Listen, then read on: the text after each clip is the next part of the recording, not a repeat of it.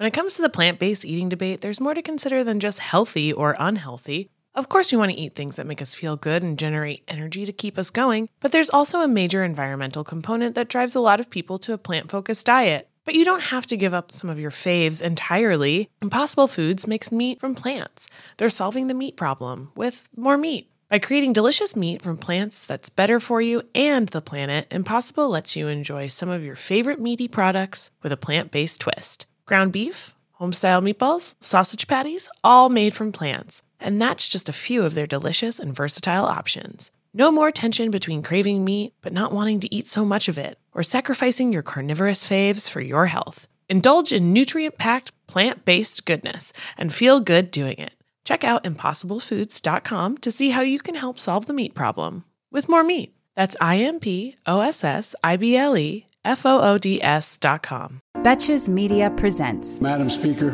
Madam Vice President. You want to hang out with us? And get your vaccine.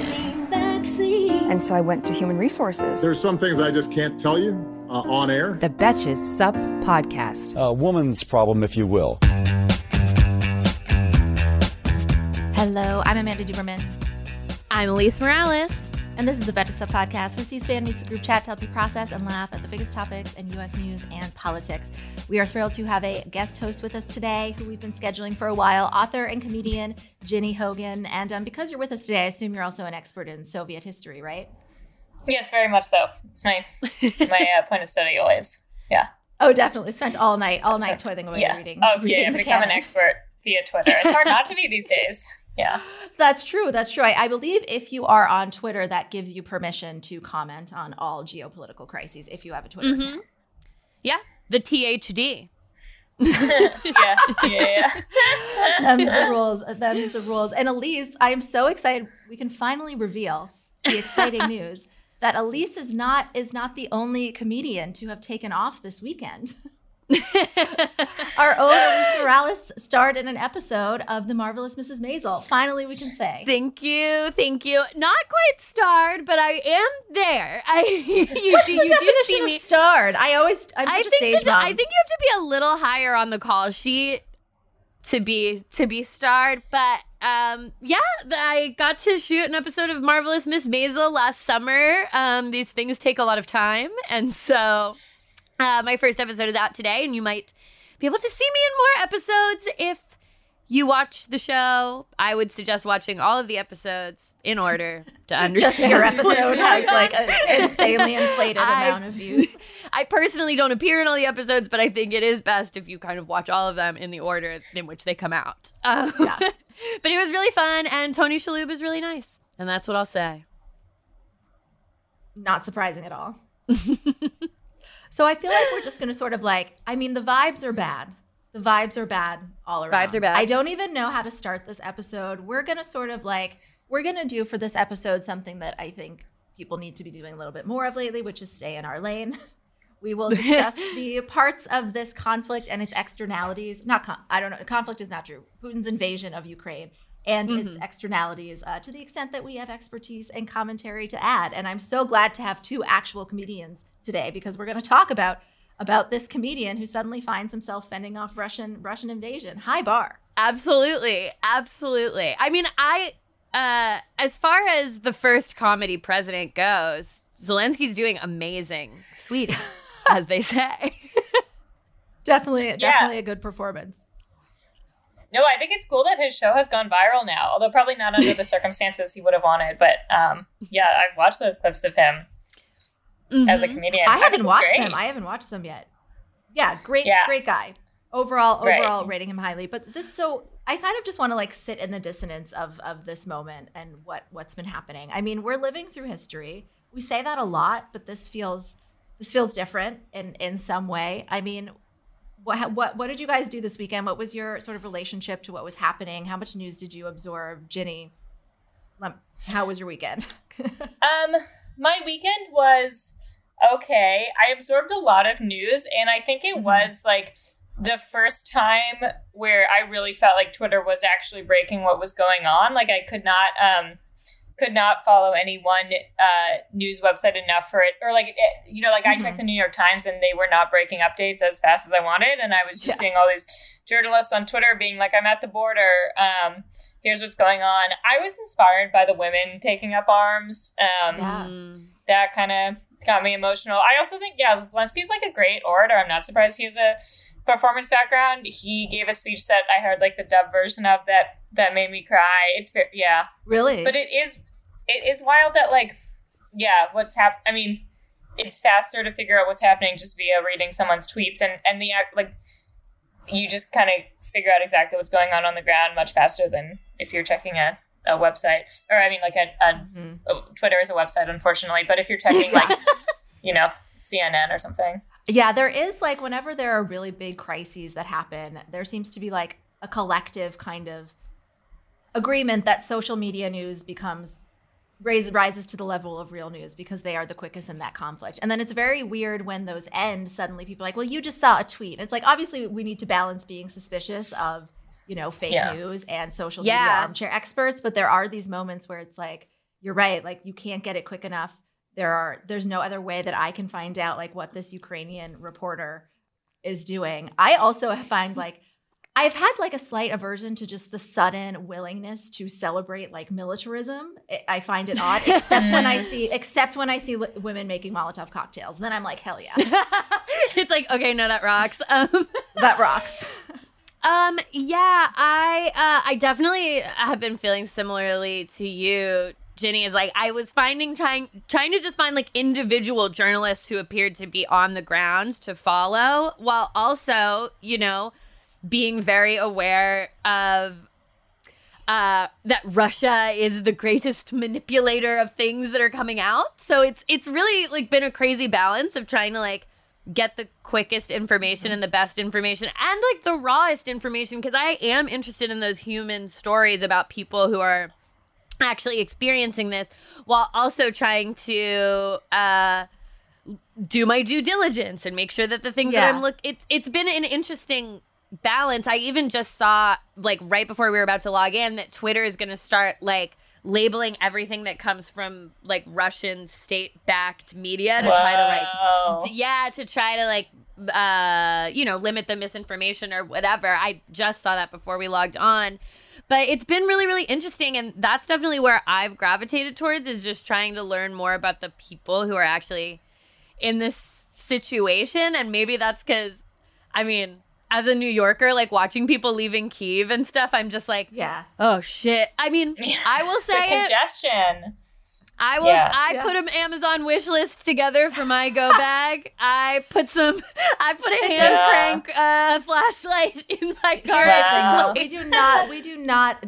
It's so real. And I was just thinking all weekend, we do not in this city have a subway for sleeping. I mean, sadly, people do sleep in the subway, but ours is old. It's gross. It just makes you think about I think a lot of people have thought about what it would be like if they were in this position. And I think we'll talk about this a little bit later, but I think we also have to recognize why there is such strong unequivocal empathy for a group of 45 million white people when there has been similar migrations before where you're not necessarily getting the same, people don't relate to it the same way. So there's definitely I think what we're getting at with this intro is there's just so much to weigh right now in terms of, how do we weigh covering and giving space for what Russians are speaking out about and how they're being really powerful in their statements without, throwing it in the face of Ukrainians who want to be centered right now. It's a lot. Whenever these big crises happen, I always just get very anxious because they expose all of the questions we need to ask ourselves that don't have good answers. And it's like,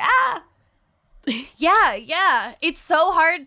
It is so hard when a conflict like this is happening to be responsible and thoughtful and empathetic and putting like there's so much that is rightfully deserves to be like said and centered that it's so hard to put the Rubik's Cube together. Also, when there are people that have a political interest in who is centered, even if there is a genuine reason to, it's a lot. But obviously, none of us are going through anything near what the people there are going through. And Elise, you posted something over the weekend I found really powerful, just discussing, how you were thinking about your dad's experience migrating from Cuba under very stressful circumstances.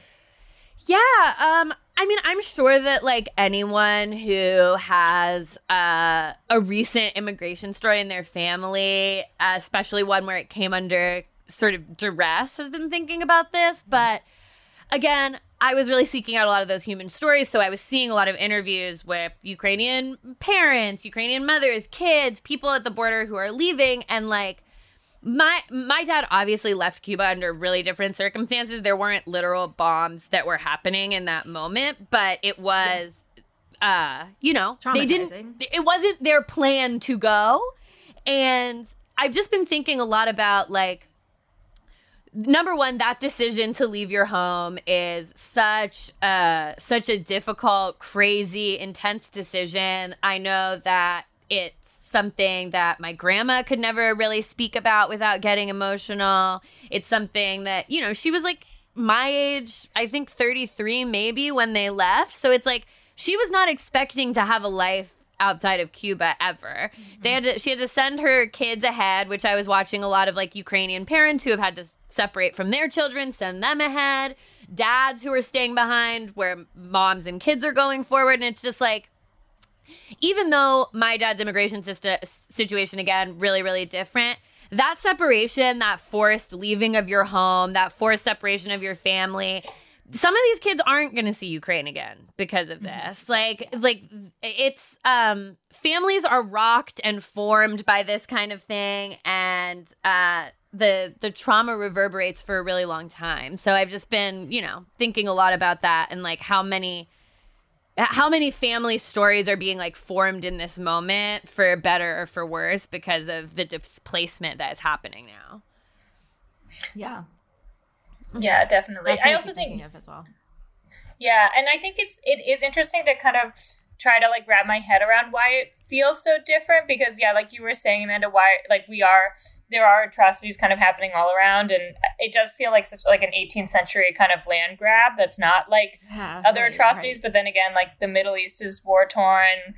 Like I can't help but feel like it seems so clear to me that we should step in and help them, but then I wonder why we're not like helping the Uyghurs. Why, I don't know. It just, what is the standard for? But it also is different because it's, Putin is invading a sovereign country, and just trying to completely upend the world order. So I'm trying to, it's difficult for me to wrap my head around like the ways that it's different versus the ways that that there are other equally horrific things happening that we should not be like immune to. Yeah. I think the whataboutism is sort of just like, let's let it be instructive in this moment. We all know your hair and skin can sway your mood and impact your day in ways you can't underestimate. Sometimes what starts as a bad hair day quickly turns into a bad everything else day. I'd never found beauty products that really understood my needs, but ever since I switched to custom hair and skin routine with Prose, I've noticed so many benefits. Healthier hair and skin, yes, but beyond that too. Since I started using Prose, I've noticed consistently healthy hair. Even with all I put it through with the heat tools and the hairsprays to get this pompadour sky high, it smells great, it looks fancy on the shelf, and I like that it has my name right on it. This formula is made for V. Prose is made for people, not hair and skin types. Personalization is rooted in everything they do, from their in-depth consultation to their made-to-order model. From millions of possible formulas, only one is uniquely yours or mine. And Prose isn't just better for you, it's better for the planet.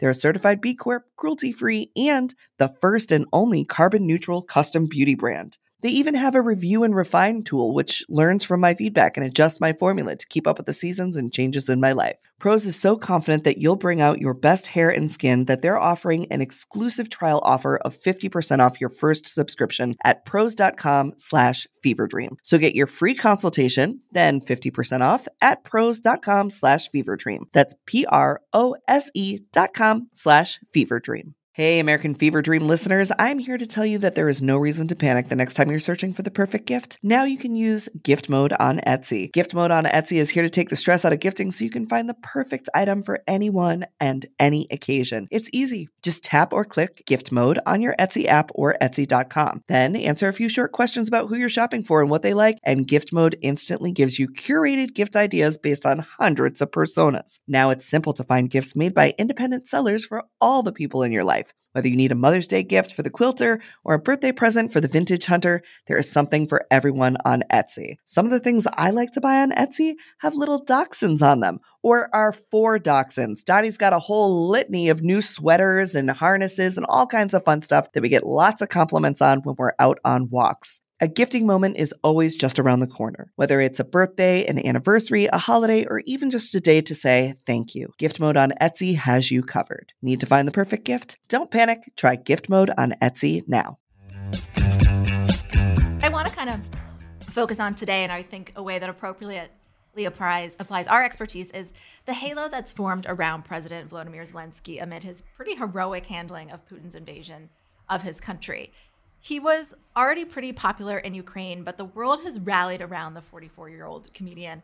It's just been wild to see how social media handles a war. Big moves for Gen X. Huge for Gen X, I would say. Huge. For multiple nights now, Zelensky has warned his countrymen and women that he may not survive another day as he resists offers from other countries to shelter or evacuate as he and his family, who Putin may try to directly target. And he famously said over the weekend to U.S. officials that he needed more ammunition, not a ride. So let's do some background on Volodymyr Zelensky. In 2015, he created, produced, and starred in a show called Servant of the People.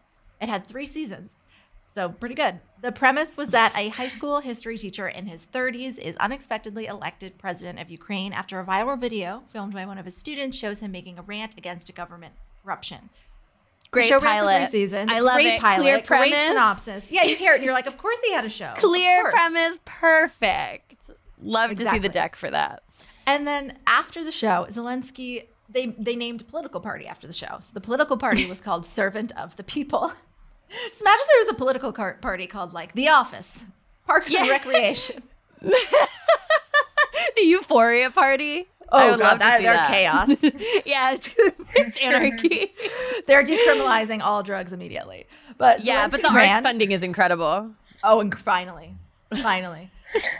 Zelensky ran with the Servant of the People Party and was elected president of Ukraine in 2019 with over 70% of the second round vote. So very popular. And just for some sort of background on how he anticipated this new job going, in 2019, in an interview with The Spiegel, he said he went into politics to restore trust in politicians and that he wanted to, quote, bring professional, decent people to power, and that he would really like to change the mood and timbre of the political establishment as much as possible. Well, sir, you got that.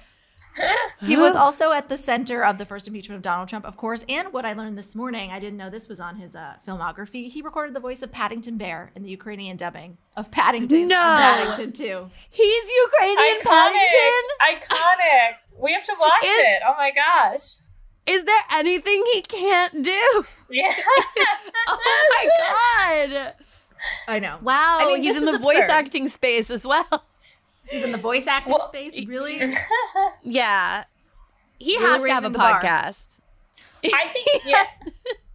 One thing I think is so, well, this is probably a very self-indulgent comparison, but it's like he's so brave for staying, you know, when everyone is all these other countries are offering him evacuation trips. And I just think about how, like anytime you tell someone you do stand up, they always like tell you how brave they are. And I wonder if that was if that was how Zelensky first got so brave. But then I'm realizing that's a really, you know, I shouldn't really compare those two things. But No, I I people love to tell stand-ups they're brave. They do. That being deciding to do stand-up or be a stand-up and deciding to stay in your capital when Putin has targeted you, it takes this, both of them take this fuck it attitude. Like, fuck it. Whatever. Fuck it. You have to have this like abandon of self-consciousness to do it.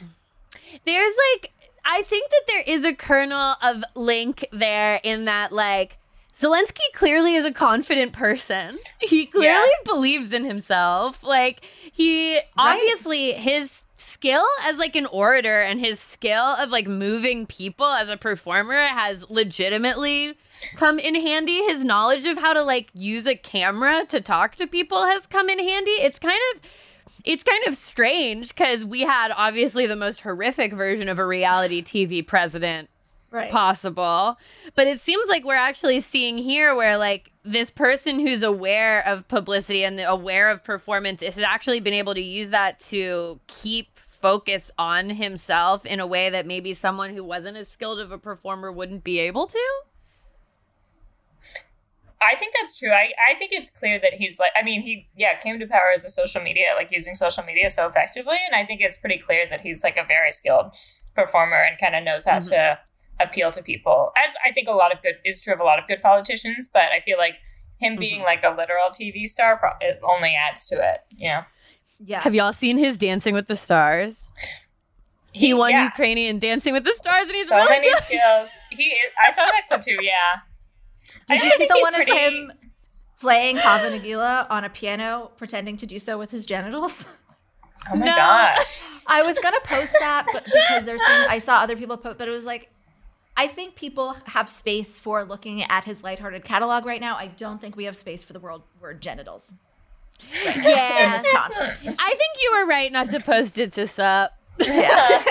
but it does speak. Yeah, he's very confident, very confident gentleman. And confident. I just imagine Putin just fucking seething that the world has just rallied around this guy. I cannot imagine he expected to make such a hero of Zelensky. I mean, I just imagine Putin having like a Regina George meltdown right now. I mean, most experts have said that he has, you hear a weird mix of like, it's even non-Trumpy types are like, also what's going on in the background of this. I'm seeing a lot of like sudden armchair generals. People are acting it's a war fantasy league, and suddenly everybody knows about war tactics and Russian arms. And it's like, y'all, calm down.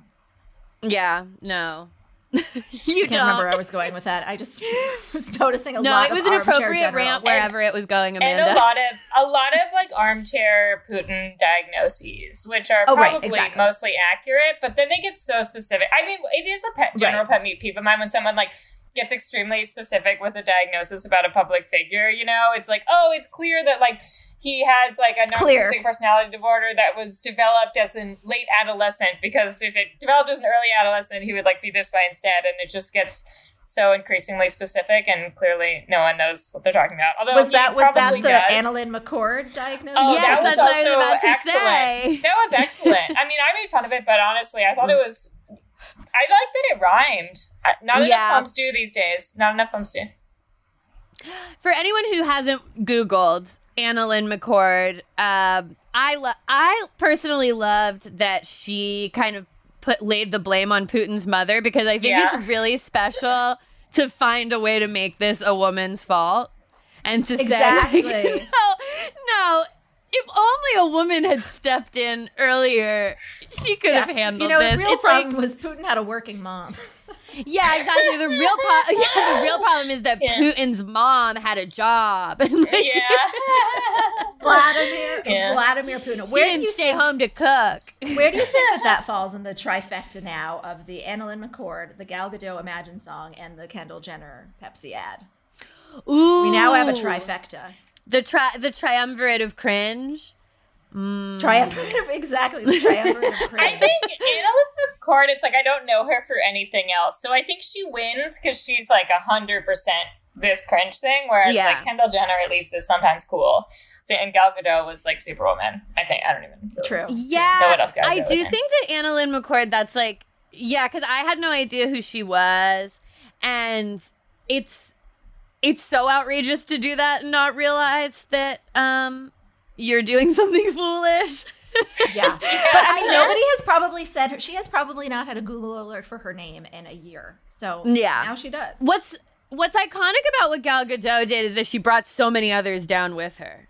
And she took so many with her, and that's an honorable mention, or I think this is another genre, but did you all see the Applebee's commercial? The war sponsored by Applebee's.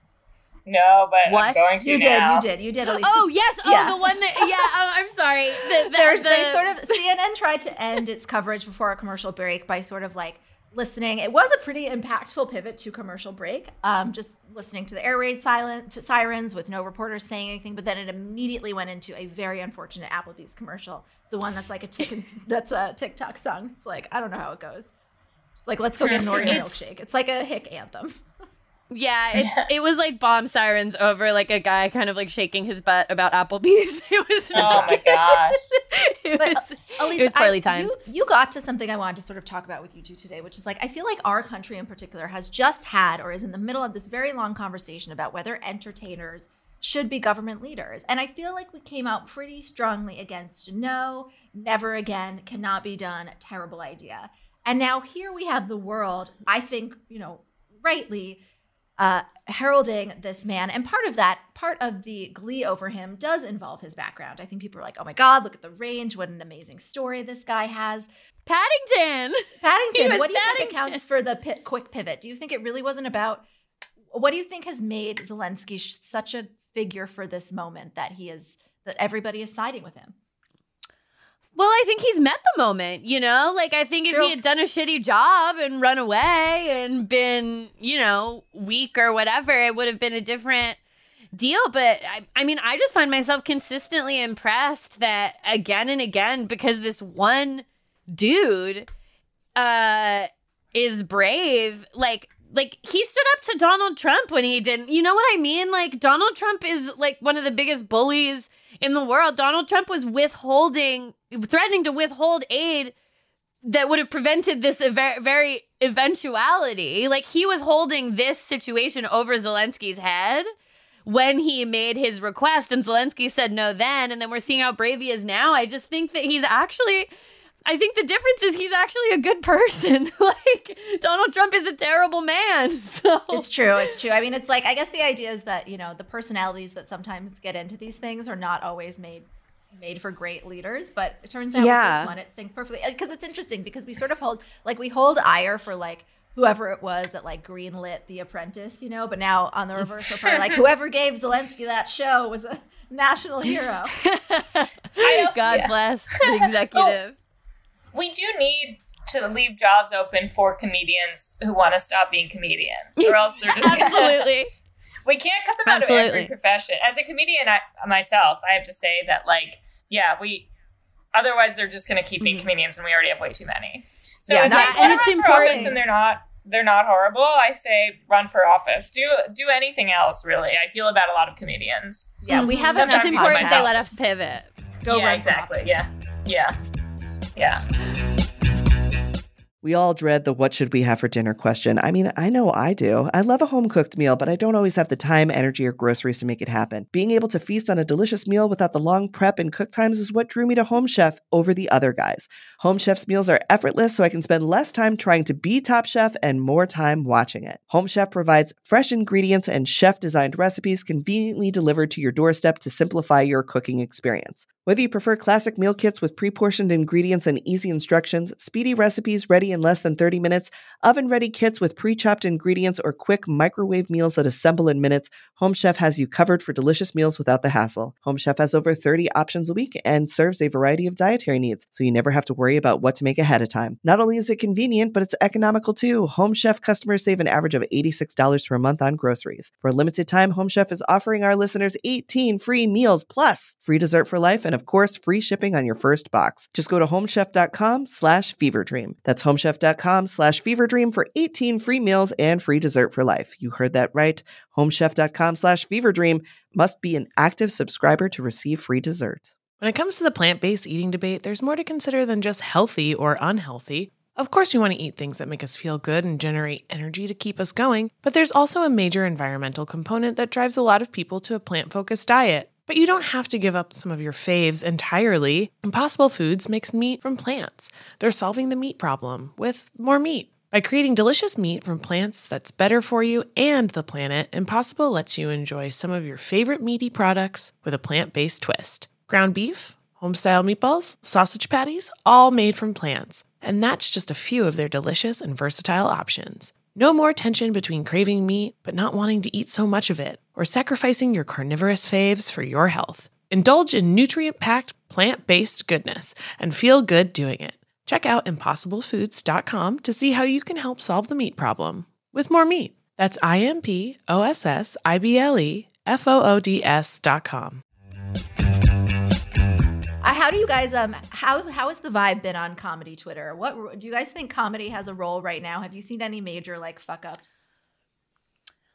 also, I mean, I think whenever this happens, there's always a battle between like the people who think that kind of any amount of joking around a serious subject is not appropriate versus what is and isn't appropriate. Like comedy's always in a conversation about kind of that element of it. And like what is within the bounds of a comedian who's in the United States, who isn't facing this down personally, but is experiencing this and does have an art form that is valuable and that speaks truth to power and has done so for a very long time. Like, how do you calibrate that? I think is a conversation that is always happening among comedians. Yeah, I have not seen a high profile fuck up. I sometimes just get really annoyed when I start to see like the tweets about the way people are tweeting, you know, and it's like, let's just like make a blanket correction of like, or like put, and I'm like totally pro cancel culture. It's not that I don't like PC culture. It's just like, I can't think of anything else to say. So I'm going to complain about like the way other people are tweeting as a, large community. Well, I'll see a tweet that's like, y'all, the World War III jokes aren't funny. That has 300,000 retweets. And I'm like, I haven't seen one World War III joke. I also have not. Yeah. I mean, I have tried to be on Twitter a little bit less. Yeah. So, but yeah, me too. Yeah, I think that's a true, Elise. I think that like considering your place in it, and like if you're going to make commentary that has any levity, it has to just be of your own experience, not anybody else's experience. We do not speak about anybody else's experience in these moments. Yeah, exactly. And that's why I do think sometimes like the World War III stuff doesn't hit for people, because it's like, okay, but is it going to be World War III for you, comedian who's sitting at home in your Twitter, or is it going to be World War III for like people who are actually on this border? So I think that, there's a conversation there, but we're all experiencing the same terror. So like there's a conversation to be had about who has the right to make that joke. But I mean, I do think that comedy is an important mechanism for discussing what's going on in the world. And it is, even though it's funny and it's silly, it is an art form, and like it should be allowed to exist alongside any kind of thing that's happening in the world. I mean, Charlie Chaplin famously made a film about Hitler to critique Hitler. So like, there's a history of comedy being used in a powerful way, and I don't think we should shut that down, but also like, you have to think about where your voice is needed and in what capacity, for sure. Right. And like just making sure who you're poking fun at. It's like if you're making fun of the people in power, then that is better. That's how I feel. Yeah. That's like a good barometer, is like, I think that satire is only satire if you're like, you can't, something punching down is not satire. So like, as American citizens, we can attack the power structures that are keeping Ukrainians suffering, and that's definitely within bounds. But we also got some really incredible news for U.S. politics on Friday, when President Joe Biden announced that Judge Ketanji Brown Jackson has been nominated to serve on the Supreme Court. Brown Jackson would be the first Black woman to serve on the bench, and she's 51 years old, so she'll be the youngest person on the court. Amy Coney Barrett is a couple years younger, but this is noteworthy because these guys get to serve their whole life. I just imagine being 51 and having to get a new job, a really hard job. You have to read so much that you're expected to do for the rest of your life. I'm done. I'm 32. I'm done. You're done. Yeah, I mean, and they like, when they say the rest of your life, they mean it. Like, you gotta die on that bench. And something about the bench makes you live a long time, for liberals at least. No, and people were like so impressed with Stephen Breyer for like retiring instead of waiting to die. But he's like, what, like 83? 82. That's not a young retirement. I don't understand people who want to be working at 82 years old. When I am 82, everything comes to me. Like, I'm not doing shit for anybody. Somebody asks me my opinion when I'm 82. No, thank you. No, I have to write down my emails. opinion. You have to answer your emails. You're 82 years old. Unbelievable. At least never just in wear a million robe. years. That's true. Nice. Yeah. You had a fun. You're 82 years old. You got to deal with Brett Kavanaugh every day. No, thank you. Oh God. I read that she did improv with Matt Damon at Harvard. Yes. I would love a video. I don't think we're going to get it. But it does make me think about the time Matt Damon played Kavanaugh and like that, Wow. That it Supreme all Court comes together. Yeah. It is just like, that sounds like just a fun extra thing, but it is amazing just to see how over the years, I mean, it used to just be all old, stodgy white guys. And now, like, not only she did improv, but like she did musical theater too. Like, she's really cool. Yeah. She's a cool lady. On top of being like a brilliant, you know, I'm very happy to have someone young enough that they fell for the improv comedy boom. Like that they were roped into that. That's and very at college, that somebody else that arrived at college was like. I always say that college is the most appropriate time to do improv. You know, Absolutely. If you have to do it in college. So she chose you have to do it. It actually proves that it should be discussed in her hearing that it proves that she has a good head on her shoulders, that she did it in college and then she stopped. Yeah, she didn't keep going. Yeah, definitely. Whereas some of us did actually spend thousands of dollars to continue. Myself included. Yeah. And get like emotionally traumatized. People here. I should not be on the Supreme Court. Yeah. What improv skills do you think come in handy as a Supreme Court justice? Like, what do you think, like... Not saying yes. That's not a good one. Yeah. Because there's a lot of stuff that's going to come across that you do not want to say yes to. We're not going to yes listening. And bounty on abortion providers. Listening is critical. Yeah. Critical listening skill is very important. There's a concept called playing to the top of your intelligence. Which I think... is that just what it sounds like? Sort of. It means, like, not playing dumb, not being the smartest version of the thing that you're trying to be. So it doesn't mean that your character can't be dumb, but it's not. Yeah, but it's not going to be like the ultimate dumbest version. Mm-hmm. I just feel like this means we're going to get the clapbacks to Ted Cruz in the confirmation hearings. I think they're going to be epic. I hope she that is also true. Is to quickly come up with quickly assess what is unusual about what's going on. Mm-hmm. To be fair, I feel like during the hearings it will be clear to all of us what's unusual. It's just going to be like, I mean, anything Ted Cruz says is not, Well, over the weekend, Lindsey Graham was like, because I think she went to Harvard for both undergrad and grad, which I guess is a bad thing. But we do sometimes talk about with the Supreme Court. You know, there were some candidates that Biden considered that had some more diversity and educational background, but Ketanji Brown Jackson did graduate from Harvard, and Lindsey Graham pointed that out, like, oh, great, another one on the Harvard-Yale train. But he was head over heels for Brett Kavanaugh, who also was on the Harvard and Yale train. I know, and like in a less impressive way. Like, it's not impressive for a guy named Brett to go to Yale. Like, that's been happening for so long. There's an anecdote that one of her, like, her first year at Harvard, it might have been, maybe it wasn't first, but it was pretty early on in her career, where a white student hung a Confederate flag, like, from his dorm. And the point was to intimidate and to show Black people that they, like, did not belong there. And I mean, Black women have been allowed at Harvard for 5 seconds. Like, it's like really, really and truly, guys named Brett have been allowed at Harvard since Harvard was originally called the School for Brett, and like literally the School for Bretts and Georges. Yeah, the School for Brett and his friends. His friends, what are his friends' names? Oh, Tobin and Squee. Of course. Yeah. How could we ever forget Tobin and Squee? Also, like, we'll never forget about his college days because he really took us on like a tour through them, really like screaming about. I don't think that that we're gonna have that again. The full flashbacks. Yeah, hopefully. I would much prefer a retrospective of Ketanji Brown Jackson's at Harvard. I mean, she adapted a Billie Holiday album to be a musical theater production.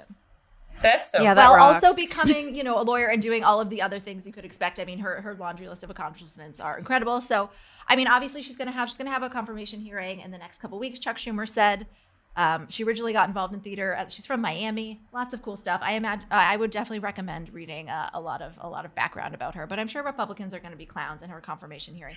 Speaking of Republicans, we were going to chat a little bit about CPAC today. Did you guys catch any of it?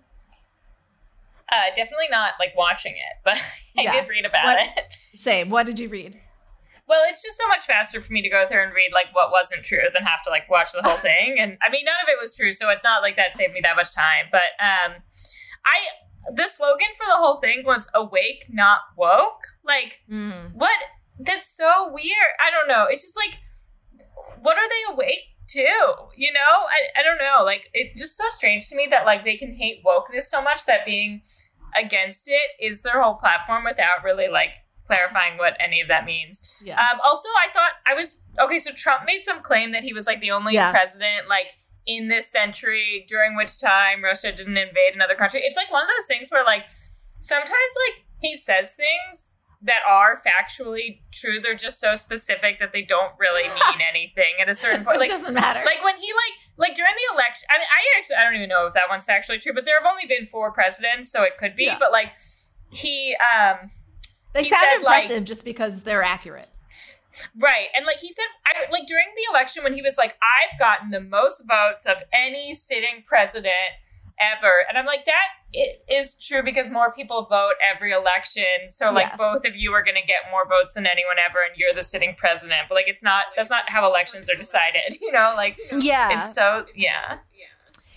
so it's so funny with like the woke thing that you were talking about too. I kept seeing tweets like from different, I don't know, you see these tweets and it's like a verified random Republican and you're like, is this person in the House? Are they running to be in the House? You might be thinking of Representative Clay Higgins, who accused millennials of making a, quote, non-binary fuss. Yes. Okay, yeah. He was like, y'all, your non-binary fuss yelling at the woke sky. I'm like, what are you talking about? Did you know that even Dictionary.com replied to that? Dictionary.com. I hate brand Twitter, except for Duolingo, but generally I hate brand Twitter. I think it like really, you could write a thesis on how it just represents the degradation of society. But Dictionary.com replied and they were like, bro, we don't even know what this means. And we're literally the dictionary. Like, we have no idea what we're talking about. But it is so really interesting that at CPAC that like this is supposed to be the party, like the hawkish party. And you can't even come up with a coherent narrative when there are countries in Europe at war. It's crazy. I mean, the expectations for them are so low. Well, it's because they can't, like, Biden is against what Russia is doing, obviously. The entire world is, but they have staked their entire existence on being against anything, the opposite of anything that he does. Yeah. So now they're in this crazy position where, like, they can't be for this thing that literally the entire world they're on is Fox for. News, like, they're trying to cancel Putin. It's like, yeah. Yeah, that Tucker Carlson thing was so, when he was like, so disturbing. What did Putin do? Did he like ever get you fired for being racist? And it's like, okay, you're getting really specific with like exact things that have pissed off like your friends, you know, and you. Like, right. It's just like, has he ever like kicked you out of a bathroom or something? Or I don't even know. No, I don't know. Yeah. Something. Did he ever not fulfill your Venmo for your golf vacation? Mm-hmm. Yeah. I mean, so crazy. I read, I guess it was like Gail Collins and Brett Stevens, like when they do that weird dialogue thing this morning, they were saying that like in 2006, like she wrote a column against Russia and it was like liberals who were super mad and now it's like Republicans and they'll just like take the opposite. I mean, I don't know. It's just, I think that's been, kind of like what has fascinated me about the kind of like global response to this is just how it's falling into existing binaries and like paradigms. And it's like when, you know, in this country, we generally hate guns and arming people. And now we're like, yeah, look at all these people in lines to get guns without background checks. It's like, it is it's a wartime effort. It's different, but it is just so interesting, the way that we all respond to things. And as Elise said, we want to make sure we're doing so in a way that is helpful. We're making sure resources to donate are always shared on our Instagram. You guys know Sammy is really knowledgeable about this, and so she is definitely focusing on this and morning announcements every single day, still somehow keeping it 5 minutes. And then also, we noted last week that we were going to switch to 3 times a week for March, and the day that we're going to skip for the time being is Wednesdays. Caitlin is going to hop on with us on other days. So we're not missing out on Caitlin. We're just going to skip Wednesdays. Some days, we're probably not even this week because there is too much news. Thank you so much for joining us, Ginny. You're writing a whole ass book. Where can people find more from you? Yeah, so my book is called I'm More Dateable Than a Plate of Refried Beans. It's a book of humor pieces about modern dating. And you can Google the book. It's available on from Chronicle, Barnes & Noble, Amazon, or you can find it on my Twitter at Ginny Hogan _. It's my, like the link in bio tweet, or on my Instagram, same handle. Yeah. When does it come out? It's out May 3rd, but you can pre-order it now. Oh, nice. Yeah, we'll definitely have to get you back with Jared and Jordana on You Up. That sounds like I would love to. Their audience would love. Until the End of Democracy, I'm Amanda Duberman.